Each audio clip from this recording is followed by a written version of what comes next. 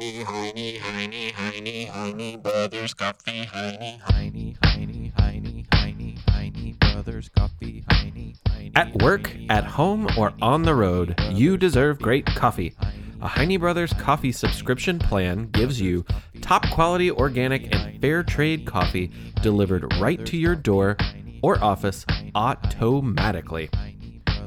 You select the frequency, the quantity, and the variety of coffee, and Heine Brothers will take care of the rest, shipping included. Also makes a great gift, so order online at HeineBrosCoffee.com. That's HeineBroscoffee.com/subscription and use the offer code THEPAST for $5 off any gift subscription.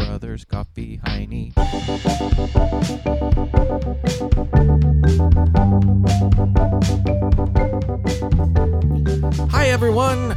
My name is Mick Sullivan, and this is episode 22 of The Past and the Curious.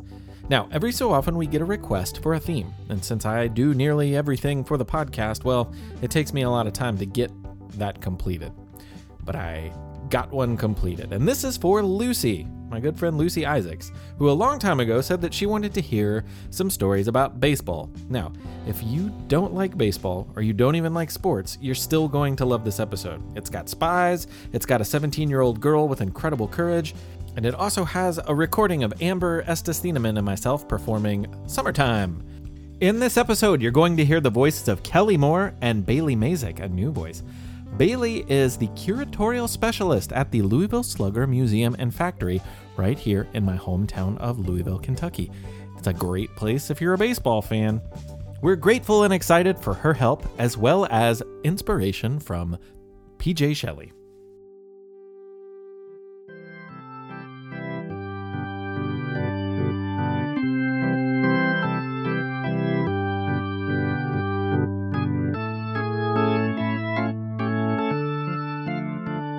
It was 1931, and the official baseball season had not yet begun. At the very beginning of April, it was still the time of year when teams played exhibitions, or unofficial games, and the New York Yankees were doing just that in Chattanooga, Tennessee. The people of Chattanooga didn't get to see the likes of Babe Ruth and Lou Gehrig very often, so when two of the greatest baseball players came to play a game, it was not to be missed. The Bronx Bombers, as they were nicknamed, had won the World Series in 27 and 28, and the two stars always seemed to be setting new records with their powerful Louisville Slugger baseball bats. No one, not even the local fans, really believed the minor league Chattanooga Lookouts would pull out a victory against the Yankees, but it was certain to be a day to remember either way. There was talk of a new pitcher making a debut for the Lookouts this game, and it happened sooner than people expected. You see, the starting pitcher, a man named Clyde Barfoot, gave up a single and a double to the first two hitters. With no outs in the first inning, the score was already 1-0. Never a good way to start a game. So the manager sent poor Clyde to the dugout and called for a relief pitcher to take his place, pitching to the next batter, the man named Babe Ruth. Babe was a legend already by this time, and though he was towards the end of his career, he was still an incredible hitter. That season, he would go on to hit 46 home runs and 162 RBIs. If he got a hold of a pitch, he was likely to send it over the fence, and the Yankees would be up 3-0 before the Lookouts got their first out. So the new pitcher on the mound had to be careful. The first pitch came towards Ruth. Ball one. Then the second pitch. This time he liked what he saw, and he took a swing at it. Strike one. Another pitch. Another swing. Another miss. Strike two. When the fourth pitch came across the plate, Babe just stood there, apparently believing it was not a strike. The umpire obviously disagreed. Strike three, you're out. The hometown crowd cheered with exuberance for the debuting pitcher. The rookie on the mound was a young lady named Jackie Mitchell, no more than 17 years old. They couldn't believe it. She struck out Babe Ruth, and from several reports at the ballpark, neither could Babe Ruth himself.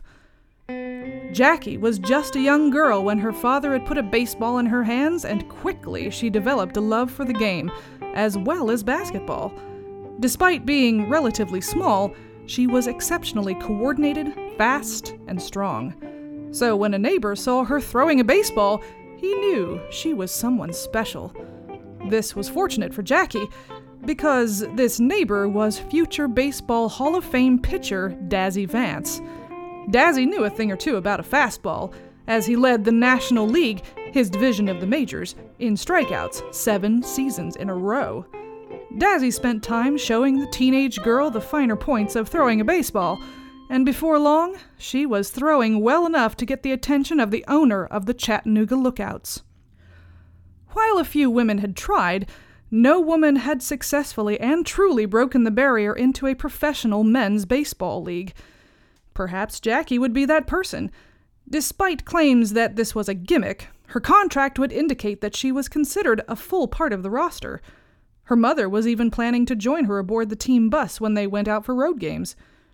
When Jackie got word that she'd be pitching her first game against none other than the fearsome Yankees, she immediately took to the field for practice with great determination. And she overdid it. When game day arrived, she was laid up with a sore arm, according to the papers. Luckily, she would be saved by the rain, which delayed the game a day and gave her enough rest to spend a short amount of time on the mound. So there she stood, before a crowd of 4,000. You'd think you might feel a sense of relief after just striking out Babe Ruth, but Jackie did not have that luxury because batting after Babe was Lou Gehrig. Lou was younger than Babe and a star on the rise. He'd go on to hit just as many home runs as Babe that season and lead the majors in RBIs to boot. Now, though they were on the same team, there was definitely some competition between Lou and Babe. So, with Babe striking out, Lou really had a chance to stick it to him by getting a hit off of Jackie. But of course, Jackie would have the final say in that matter. She took a deep breath, looked towards the catcher's mitt, and readied herself to pitch. Curveball. Strike 1. Curveball. Strike 2. Curveball. Strike 3. And that was it. The crowd went wild. In 7 pitches, young Jackie Mitchell struck out 2 of the greatest hitters in baseball history. When the next batter wound up on base, Jackie was pulled from the game and went to the dugout to rest her still sore arm, hearing the applause as she made her way from the mound. As expected, the Yankees would win by 10 runs that day. Despite the loss, Jackie packed up her stuff and headed home, satisfied in her day's work. Oddly, though, the press were more interested in interviewing Ruth and Gehrig than the 17-year-old young lady who had struck them both out. As it would turn out, the league was not in favor of a woman being allowed to play in a men's baseball league, and she would not suit up for the Lookouts again. She continued her career on a number of barnstorming teams, including one that is often described as the Harlem Globetrotters of baseball. But Jackie didn't really care for the antics and tricks they performed for the sake of the audience, instead preferring to focus on pitching. By 1928, she had retired from baseball and joined the family business of selling lenses and eyeglasses. Now, we want to point out that many people have claimed that this notable event in 1931 was simply a stunt, and the teams had arranged for Lou Gehrig and Babe Ruth to strike out. You can believe what you like, and there is evidence for both sides of the story. People believing it to be a stunt often point out that if it hadn't rained, Jackie was supposed to have pitched on April 1st, or April Fool's Day. Also, the Lookout's owner often attracted attention by pulling stunts, like giving away a car at a game, bringing elephants to the field, even trading a player for a turkey. However, we would like to remind you that as good of a hitter as he was, Babe Ruth was also famous for the incredibly high number of strikeouts in his career. Additionally, he and Lou batted left-handed, which is hard to do against a left-handed pitcher like Jackie. It was also uncharacteristic of the Yankees manager to have allowed such a thing to happen. no one on the team was looking to embarrass themselves under any circumstances. Eddie Kenna, the man catching Jackie's throws that day, had gotten to know her pretty well, and he was quoted as saying, "I was impressed with Jackie's skills. She's twice as good as I'd imagined. Her signing with the Lookout certainly isn't a joke as some people think." As for Jackie herself, there was never any doubt in her mind. Until the day she died in 1987, Jackie was certain that her curveball had stymied Babe Ruth and Lou Gehrig fair and square, when she was just 17 no less. No stranger to the people of Chattanooga, Jackie did return to the mound one more time, throwing out the first pitch of the season in 1982 at the age of 68.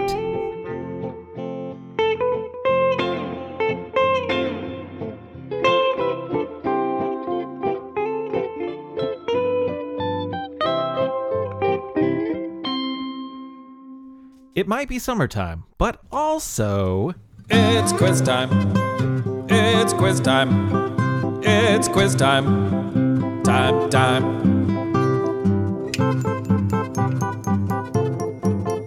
It's quiz time. It's a summertime quiz. Now, there is some disagreement about where the name June comes from, but July is named after Julius Caesar. Do you know who August is named after?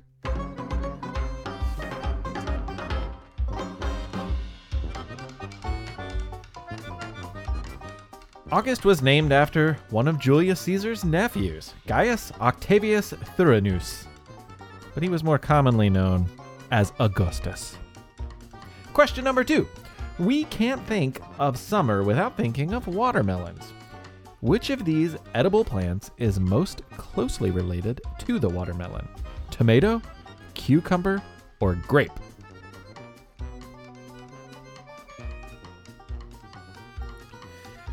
Watermelon originated in areas of Africa, and it grows on a flowering vine, much like the cucumber. According to reports, none other than Pharaoh Tutankhamun, or King Tut, was actually buried with watermelon seeds. And the last question has to do with our baseball theme. How many stitches are on a baseball? There are 108 double stitches of waxed red thread on every single baseball used in the major leagues. Additionally, each game ball is rubbed with mud that comes from a secret location somewhere on the Delaware River.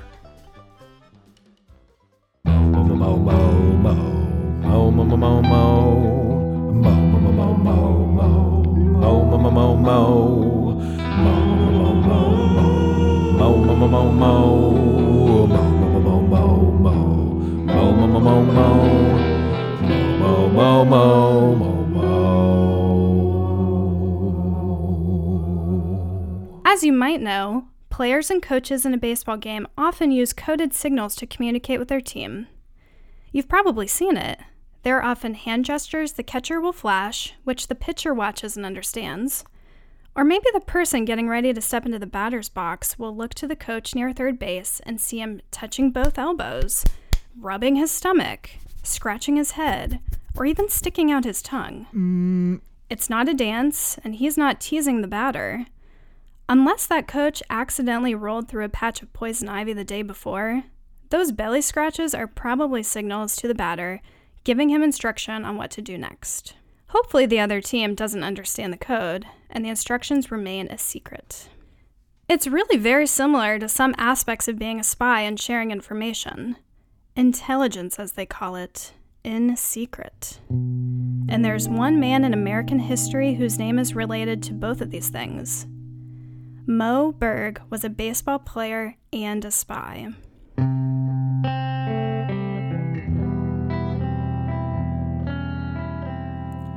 Long before he was a spy, though, he was a boy growing up in New York City with a brother, sister, and 2 parents.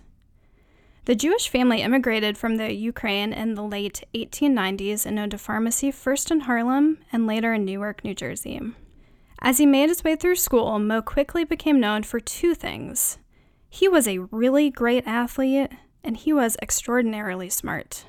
He loved languages of all sorts and learned to speak several, and by the time he was in college, he dedicated his studies to understanding how many of those languages share common roots.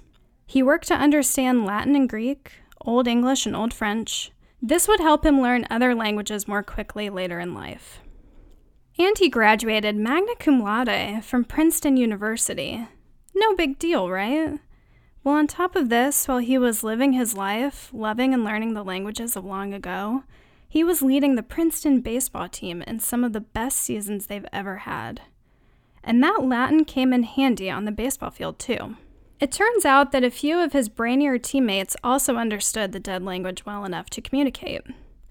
It was assumed that the opposing teams probably didn't have a linguist on the field to translate, so most teams could call plays and communicate in Latin. No need for secret hand signals and belly rubs. This plan worked perfectly. Upon graduation, Moe Berg found himself drafted by the Brooklyn Dodgers, and what followed was a 15-year career that was one of the most unusual in professional baseball. The major leagues are for the cream of the crop. People who were the best in their college leagues soon found that the competition was much, much greater, and they were usually not the best around any longer. And Moe Berg played at a time that brought him into contact with the likes of Babe Ruth, Lou Gehrig, Ted Williams, and other Hall of Famers. Moe Berg was nowhere near as good of an athlete as them. However, Moe quickly earned a reputation as the smartest man in baseball.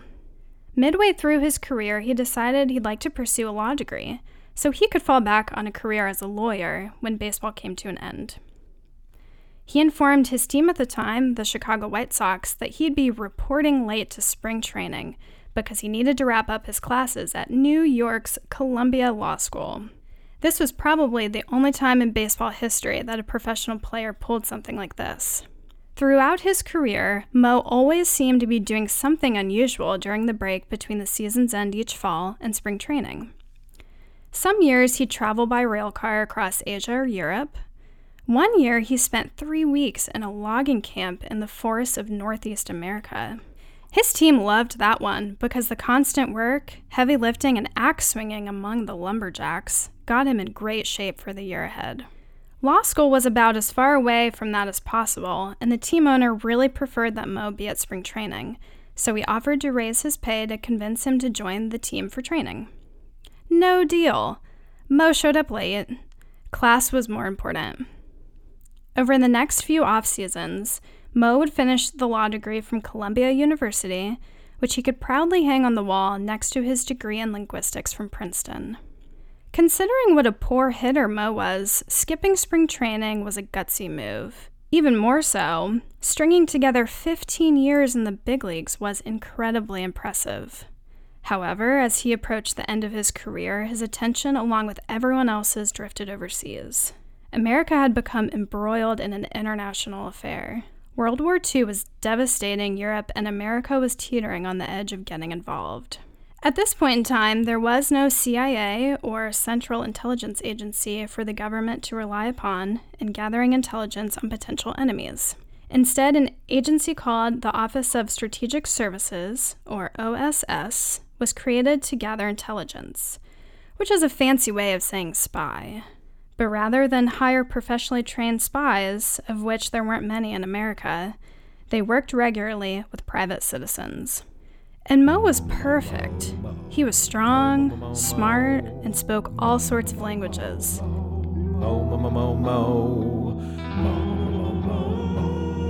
So not long after walking off the baseball diamond, Moe found himself high above Eastern Europe, dangling from a parachute that ultimately landed him in Yugoslavia.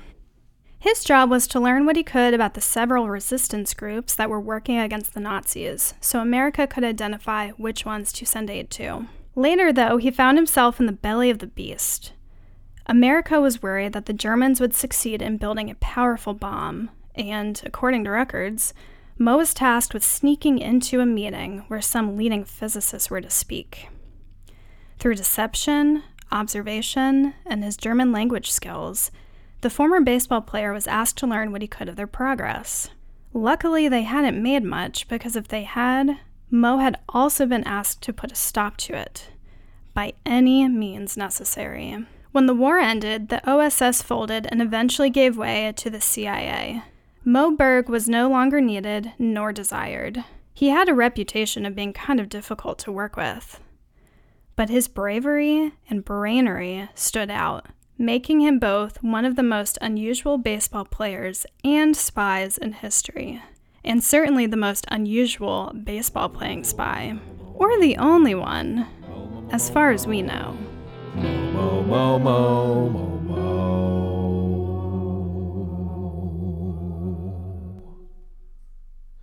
Summertime and the living is easy. Fish are jumping and the cotton is high.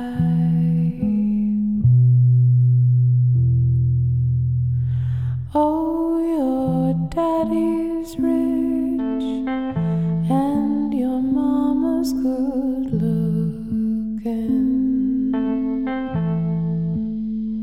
So hush, little baby, don't you cry.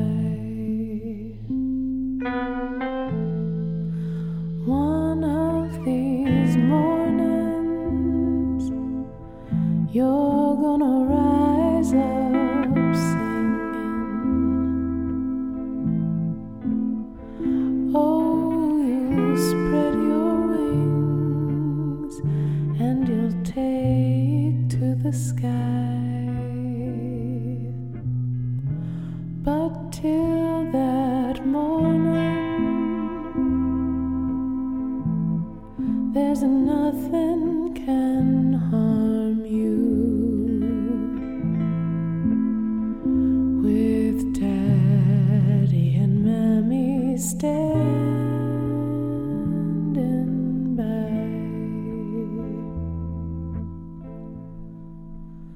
Summertime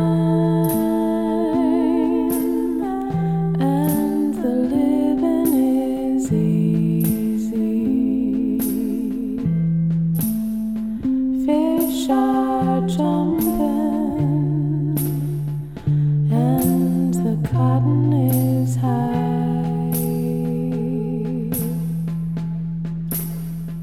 Oh, your daddy's rich and your mama's good looking. So hush, little baby, don't you cry.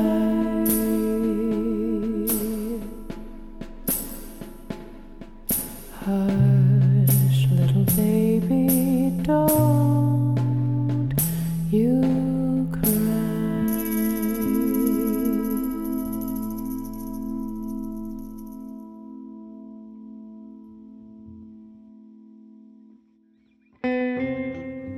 Thanks for listening to episode 22 of The Past and the Curious, everybody. Go find us on social media if that's your thing, or give us money on Patreon if that's your thing. Subscribe to us on iTunes or your preferred platform if that's your thing. Maybe give us a review if that's your thing, or just sit there and enjoy the show if that's your thing. Also, check out Kids Listen. Find out more about us at thepastandthecurious.com. We'll see you all, or talk to you, down the road.